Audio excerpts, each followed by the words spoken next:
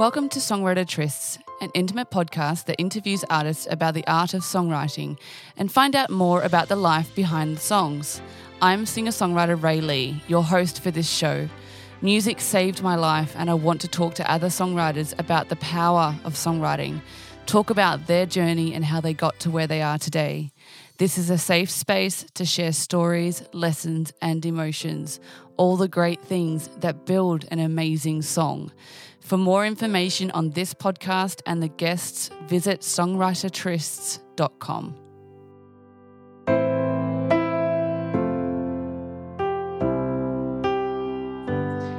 Welcome to a Songwriter Tryst with JD Shelburne. How are you? I'm good. Yourself? I love the accent, by the way. I love your accent. I try to put an American one just to make you feel more comfortable, but I can't do it very well. No, you're fine. All right. So I like to start my podcast by getting you in your own words to tell us who are you and where do you come from? So my name is JD Shelburne. I'm a country music artist stationed right here in Nashville, Tennessee. Originally, I'm from a little small town in Kentucky called Taylorsville. If you've ever heard of the Kentucky Derby, I'm about a half hour from the track. Born and raised there, and discovered guitar in college.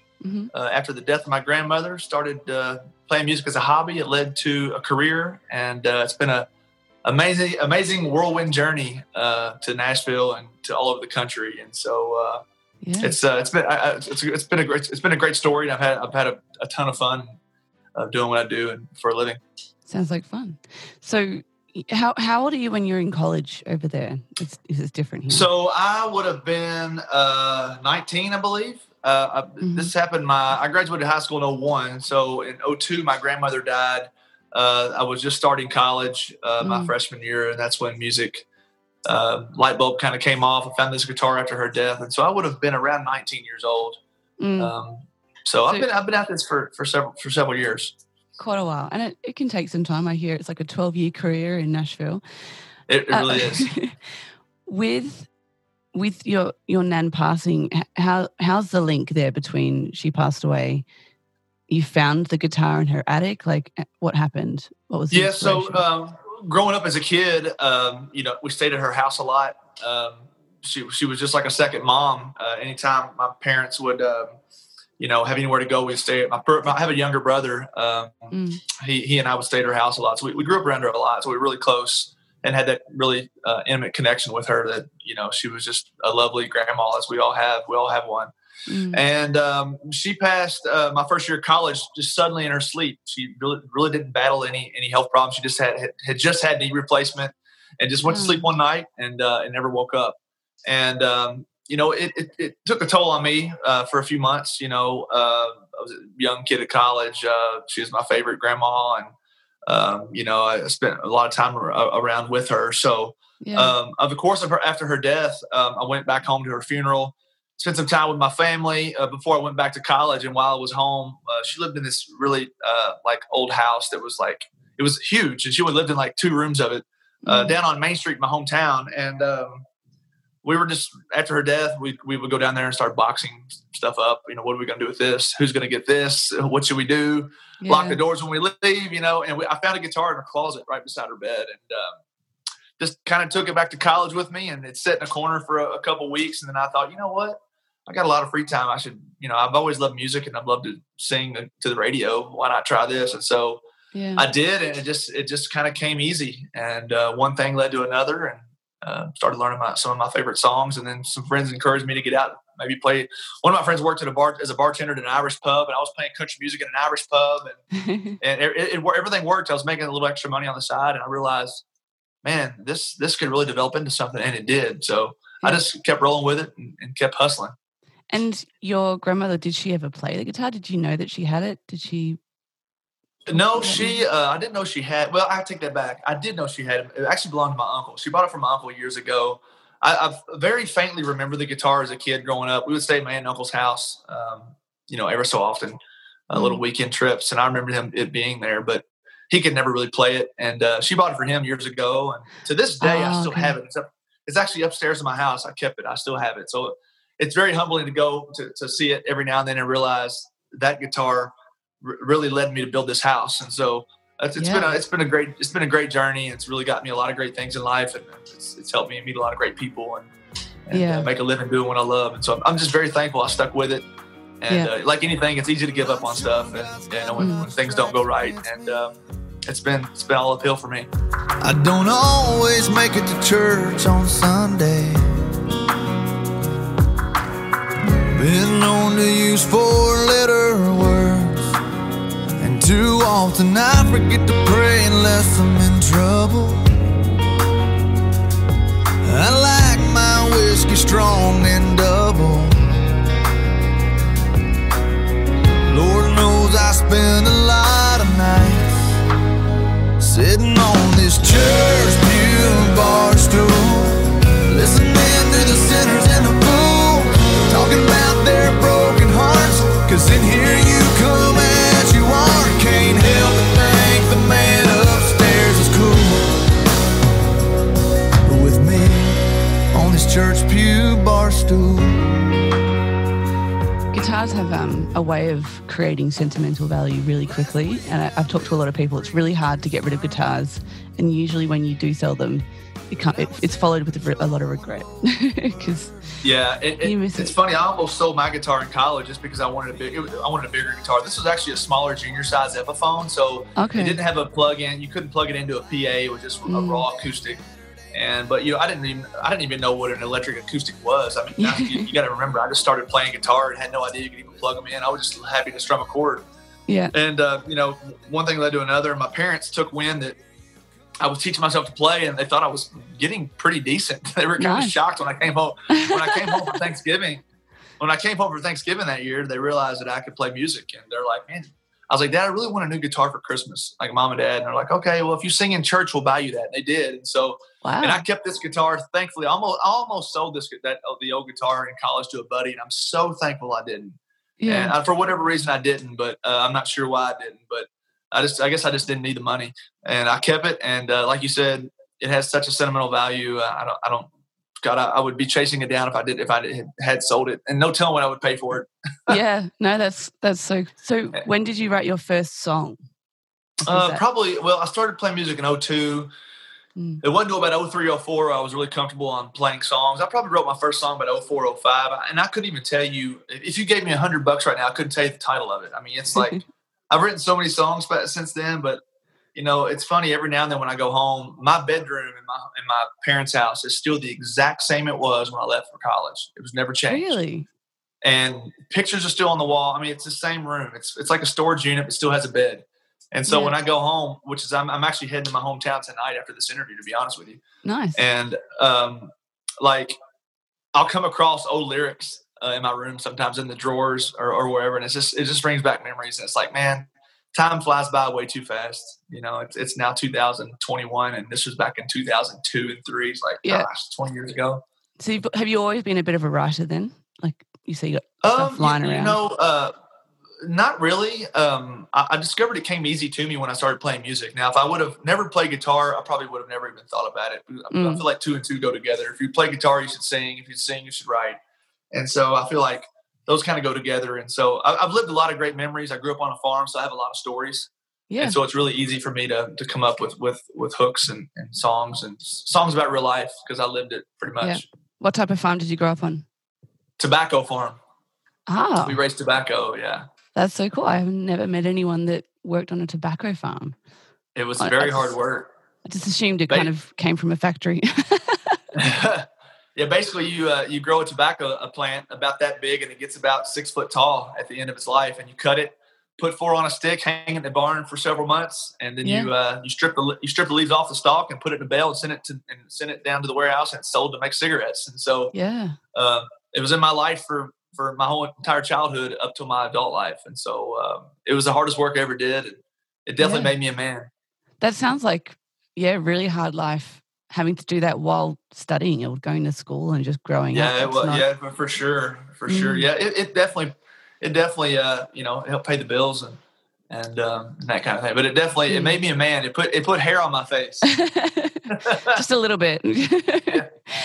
Okay, so was there a clear moment or something that happened for you that was kind of like okay, this is a hobby. I've just started playing guitar and my parents think it's cool and my friends think it's cool.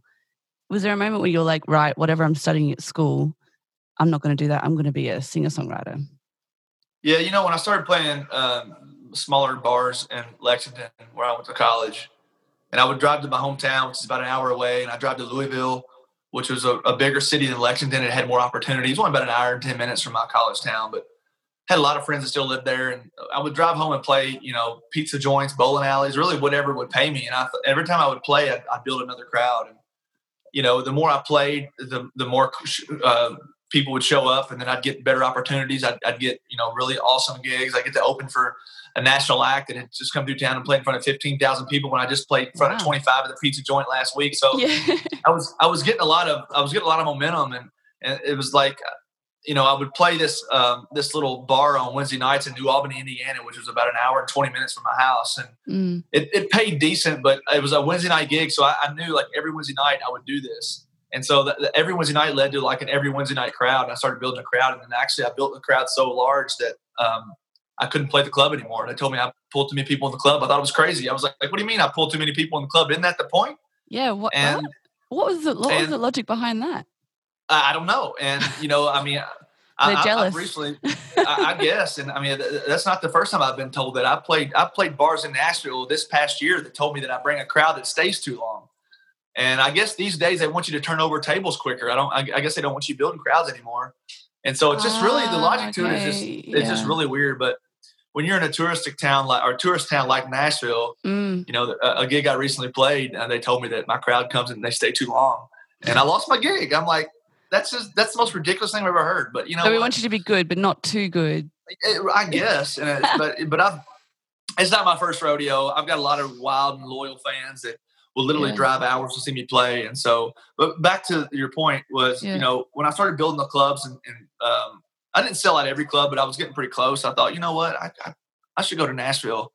Okay. And I thought about it. I was kind of scared to death because I actually knew one person here, and that person never helped me. So I really came here on my own, and I built this thing from the ground up, like with nobody's help, but my parents and just my own judgment. And my parents literally kicked me out of the house and said, move to Nashville. We never want to hear about it again. And so we packed up a U-Haul back in February of 2008, and I moved here. Been here ever since.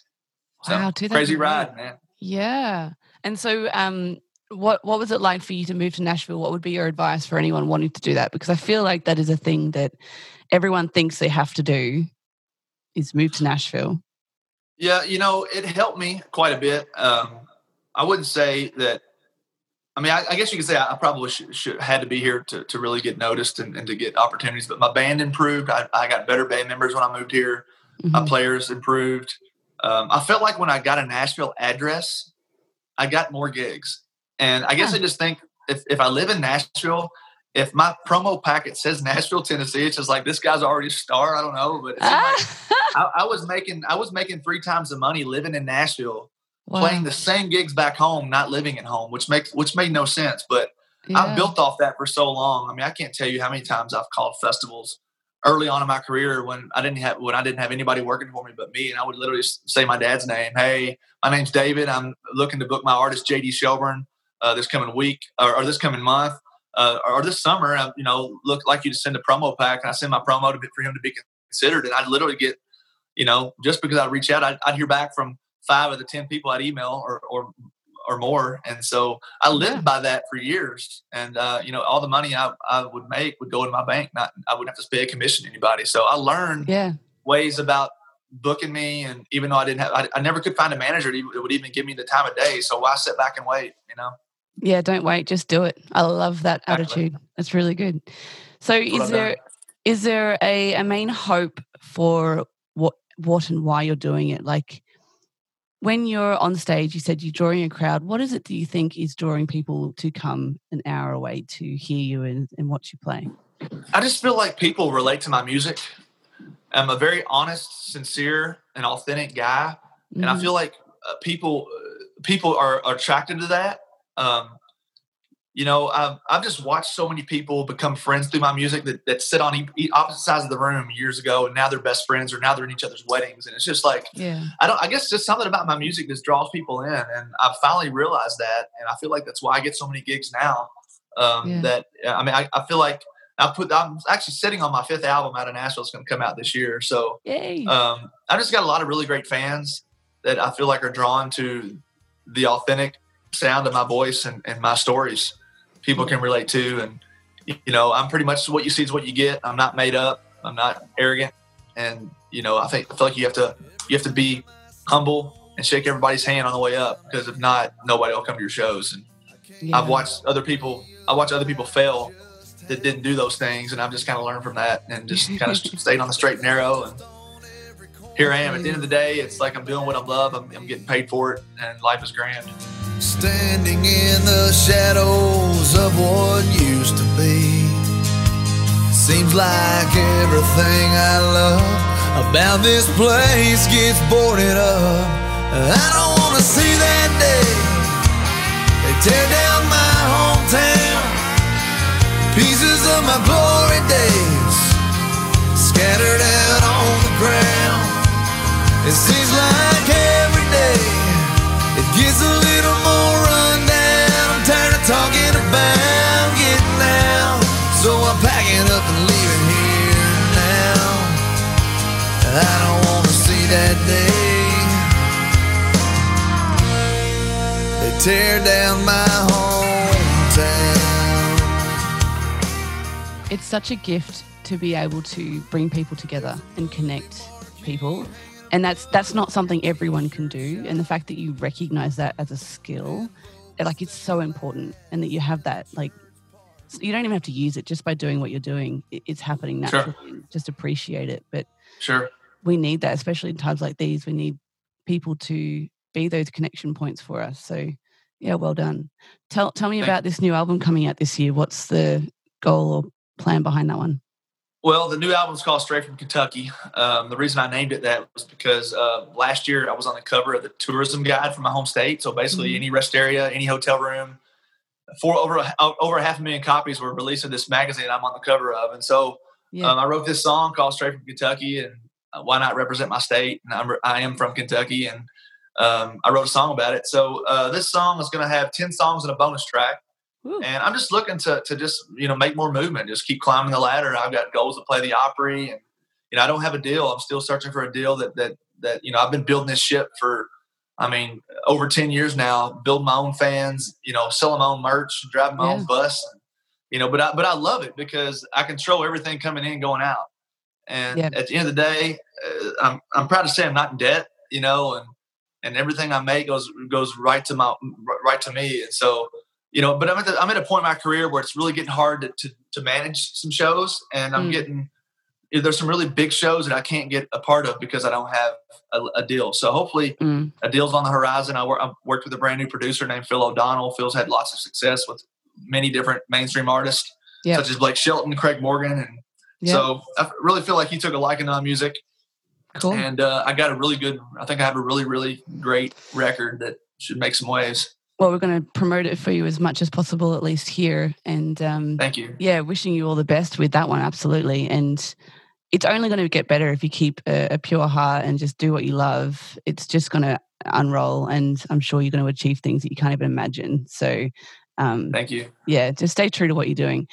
Tell me, I have a few questions actually, because you mentioned earlier that you were doing local bar gigs and then you were opening for international acts. What's the best gig experience that you'd say you had? Oh gosh, I've played over 3,000. I'm almost 3,000 shows. I'm going to say there's about 10 that come to mind. But my first, probably if I had to pick one or two, my 2018 hometown show. I go back home every 2 years and put out a new record, and I go back home to celebrate the release. I used to go back home, throw on this huge concert from my hometown, and yeah, cool. My hometown's just a little small dot on the map that has 2 stoplights and a main street, and that's literally it. And I always love to go home and to share my story, to make it free for fans. So I raised all this money, and I put this big, huge stage in the center of Main Street. In 2018, about 7,000 people showed up. Wow. And that was probably the largest crowd that's ever been to my hometown, or so what I was told. And so that really felt good to like walk off my bus onto a stage full of people. And it's like I had the picture framed in my music room.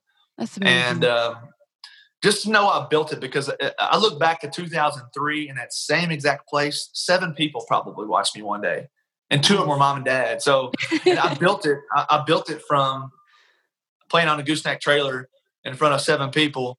And then I'd get to 100 the next year. And then I told myself I would never come back home until I can put it on myself and make it right. And we came back home in 12, 14, and 16. And then I went back in 18. I'm going home this year and for the next hometown. And like, if I can get 10,000 people out there, man, it'll be a dream come true. But just to watch my crowd grow. And then the second one would be, I got to do a show last year.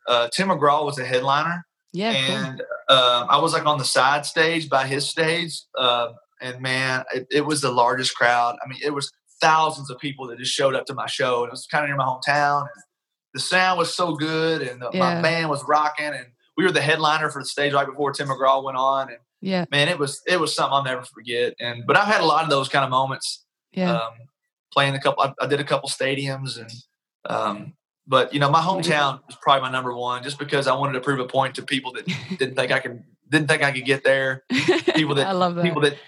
People that I mean, I had some friends I went to high school with that don't even that never even came to my shows in college because they thought I was too good, and now here I am, build momentum, and they still don't come out. And so I wanted to. That was just kind of a I don't know. It was just something for me I'll always cherish, and going back home to play that show. Thing. Yeah, and people didn't think I could do it. Yeah, that's such a common thing for friends and family to never be able to see you as the artist that you are, because they know you as how they met you. And to change the way someone sees you is such a challenging thing, whereas new people, and I've found that, but I struggled with that as well when I started.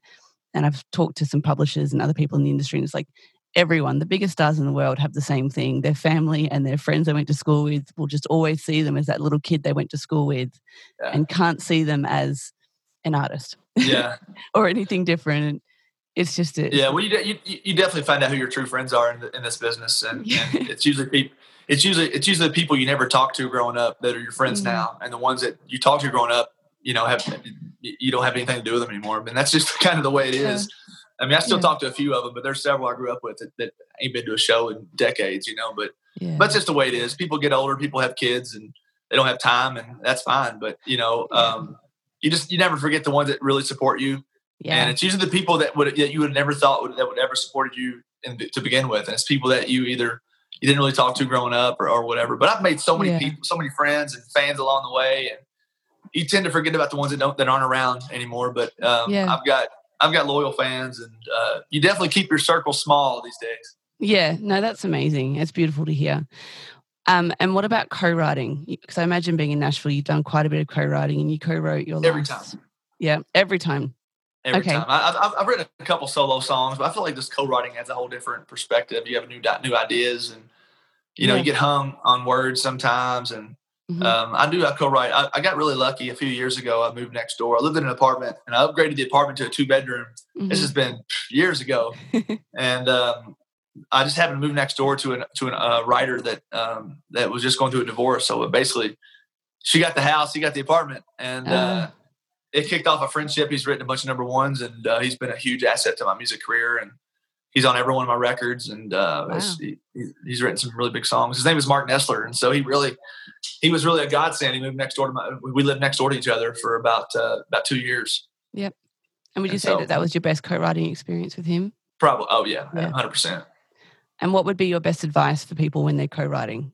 Like, what would you do? Just go into the room with an open mind. I always take an idea, like no matter who I'm writing with, if it's a hit writer, if it's somebody that's never written a hit, I just go in and try to take one song title or one idea. That way, if you come to the right and they're writing and you're not saying anything, you don't really feel like you were worthless. Because there's been a couple of times I've done co-writes and I'm like, I said they used 2 words out of the whole song. So I at least try to want to give them an idea. So, I always think I have a lot of ideas. I hear a lot of words on TV and radio that I'll jot down. And but co-writing is the way to go. Yeah, it never turns off, does it? And there's so many writers out there that don't sing and produce and release music, so they don't have an opportunity to have their music out unless artists who do sing and record do that for their music. So it's a gift as well to be able to do that, which is beautiful. What's the best advice you've ever been given? Back when I was playing, teach myself to play in college, I had a guy one time tell me, like, you're never going to get discovered in the basement. You get out and play every show you can get.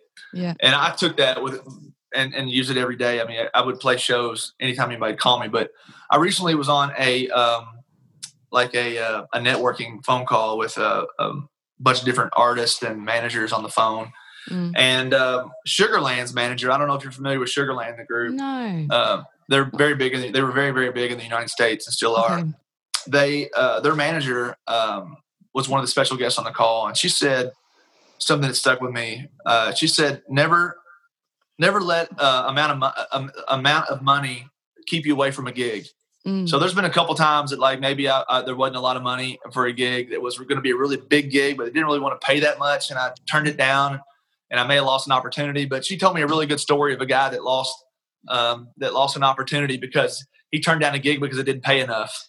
And so that was I really needed to hear that because, we don't get, we make good money, but there's some gigs that don't pay what they should. And it's usually the really big gigs that are like, I don't know, that are just career changing. And it was good to hear that from her to know that, she told the story of this guy who turned down an opportunity because it didn't pay enough. I think $500 for something for some acoustic show. Yeah. Well, for whatever reason, he didn't take it, didn't pay enough. He wanted $1,000. They wouldn't pay it. Well, this other guy was next in line, got the gig. Well, when he played the gig, there was somebody there from LA that was a part of music publishing for movies. Well, they loved this dude singing and put like 600 songs in like a course of like 10 years worth of movies. And he became an instant millionaire. And Ouch. the guy that lost a spot would have been the same thing. And it's like, he just, it's just like that right there. I was like, you know what? I don't think I'll ever turn down another opportunity if they're not going to pay enough. But, it's just kind of crazy. But thankfully, I'm at a point in my career now where we have set pricing and stuff. But at the same time, not all of them will agree to it. And you just got to kind of take the good with the bad. But like I said, I would be so mad if I realized I turned down a gig and the guy that got it got some big publishing deal that I would have gotten. Maybe, I don't know. Yeah, like a little bit of regret. I don't know. I'm still at the point where I've only just started getting paid gigs, and the transition from going as being like a free artist who gets beer or wine as payment to being paid, it's such a big transition. Makes you more hungry too. Yeah, absolutely. It's very, very exciting. But yeah, well, actually, I've only just been booked as my first sort of major support act, so I'm nervous, and it's in March. Awesome. What would your advice be for when you're opening for like a major country artist? I would play your own songs and tell the stories behind them. Okay. Because I feel like that's what's really connecting me with a lot of fans. And if I go to a concert and I see the opener, I always go to see the opener because that's usually me. And the ones that don't tell the stories are the ones that are like, he was all right. But the ones that actually take time and tell me they wrote the song and, and are humble is the ones I really remember. And so I feel like, definitely meet and greet the fans when you're done and play your own songs and tell your stories behind them. Cool. That's my three words of advice for you. I definitely talk sometimes more than I sing. So you definitely should talk. I love your voice. Oh, thank you. Yeah, I have to be careful. My dad was a preacher, so I definitely take after him sometimes, and I tell my fans to tell me to shut up and sing. And they told me that too. It's all good. Yeah. All right. What about if you could go back in time to when you were 19 or even around the age when you started songwriting?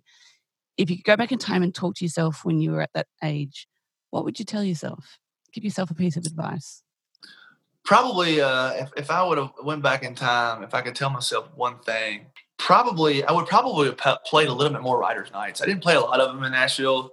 I played some. I didn't play a lot, but I wish I would have played a few more writers' nights and maybe met a few more people. But I've met a lot of people along the way. But if I had to go back to my 19-year-old self in Nashville, I was kind of a homebody for a little while because I didn't know anybody. I was kind of bored, and I was doing my own thing, driving back home and playing shows, and wherever was paying, I was playing. And I didn't really establish myself early on as a Nashville known artist. I mean, people knew I was living in Nashville, but I didn't spend my every Friday and Saturday night at a writer's night drinking all night. That just wasn't me. It wasn't my vibe. Yeah, but I probably would have played a few more writers' nights and that kind of thing. But after that, I would have said save money, but I've been saving money for years, so there's no problem doing that. I've always been a saver. Yeah, interesting. Bored in Nashville. I could never imagine anyone ever being bored in Nashville. I know. I guess it was because I was by myself. I mean, when you're by yourself, it's just like, it's so different when you go out when you're alone. And it's just like, but you realize you meet people that are in the same boat you are. They're, missing their families. They're by themselves. They're trying to chase their dream. Yeah. They got a band. They don't have a band or whatever. And so, most of them turn into be alcoholics, and that's not the road I went down.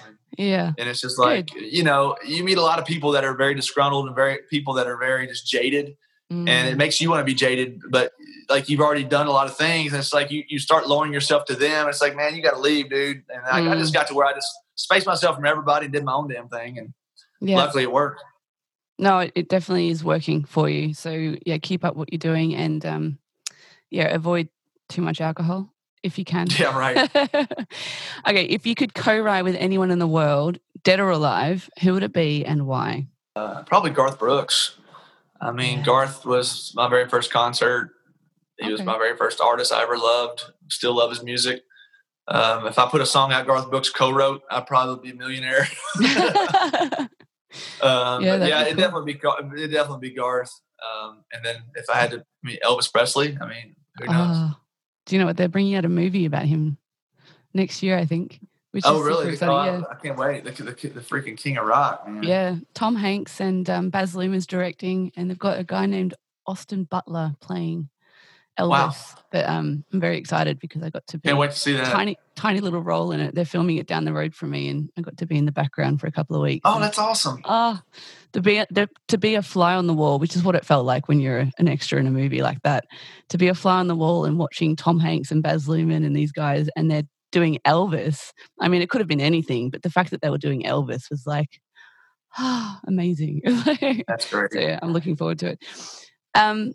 Great. That's the end of my official questions. Is there anything else you'd like to share about what you're doing this year? Well, just, keep in touch on my website, jdshelburne.com. I hope to one of these days come over your way and play. I'd love to meet you. We'll try and build up your audience for you over here. It'd be amazing to play over in your country for sure. My gosh. But I appreciate the support. And if you're ever in Nashville, get in touch. Yeah, sure. We'll meet up. And best of luck on what you're doing. It's exciting. I can't wait to hear your music. And like I said, let me know if I can ever promote you over here, and I'll return the favor. Yeah, sweet. Well, I'm only releasing my first EP this year, so I'm a newbie. And this was like a lockdown. I'm bored and I need to do something. So I'm learning, and I just feel like by learning, I'm also reading the textbook, but I'm sharing it at the same time. So anyone else who was on the journey with me, but to be able to support and see what you're doing and how you got to where you are, and talking to so many amazing people. It's been really cool. So I really appreciate that. Thank you. I have been to Nashville in 2019. Such an inspirational place. I was there for 10 days and I swear I did not stop for like a second of it. Airbnb was so good. Stay with some amazing people. So for sure. I wish I could next time you come back, let me know. I will, for sure. I was going to come back this year or last year, but obviously Australia's like got really hard borders and restrictions on travel. Really? I bet.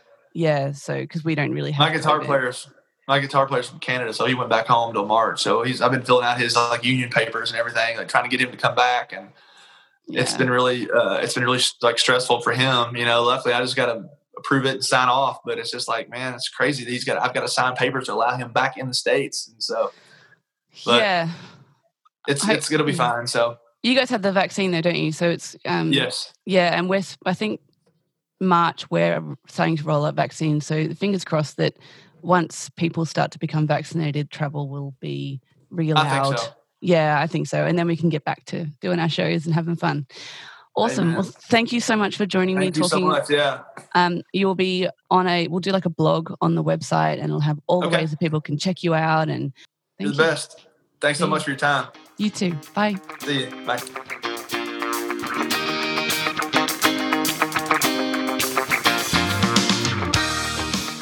Thanks for joining our Songwriter Tryst today. To join the family and keep up to date with future podcasts, you can follow us on Facebook, LinkedIn, Instagram, and Twitter.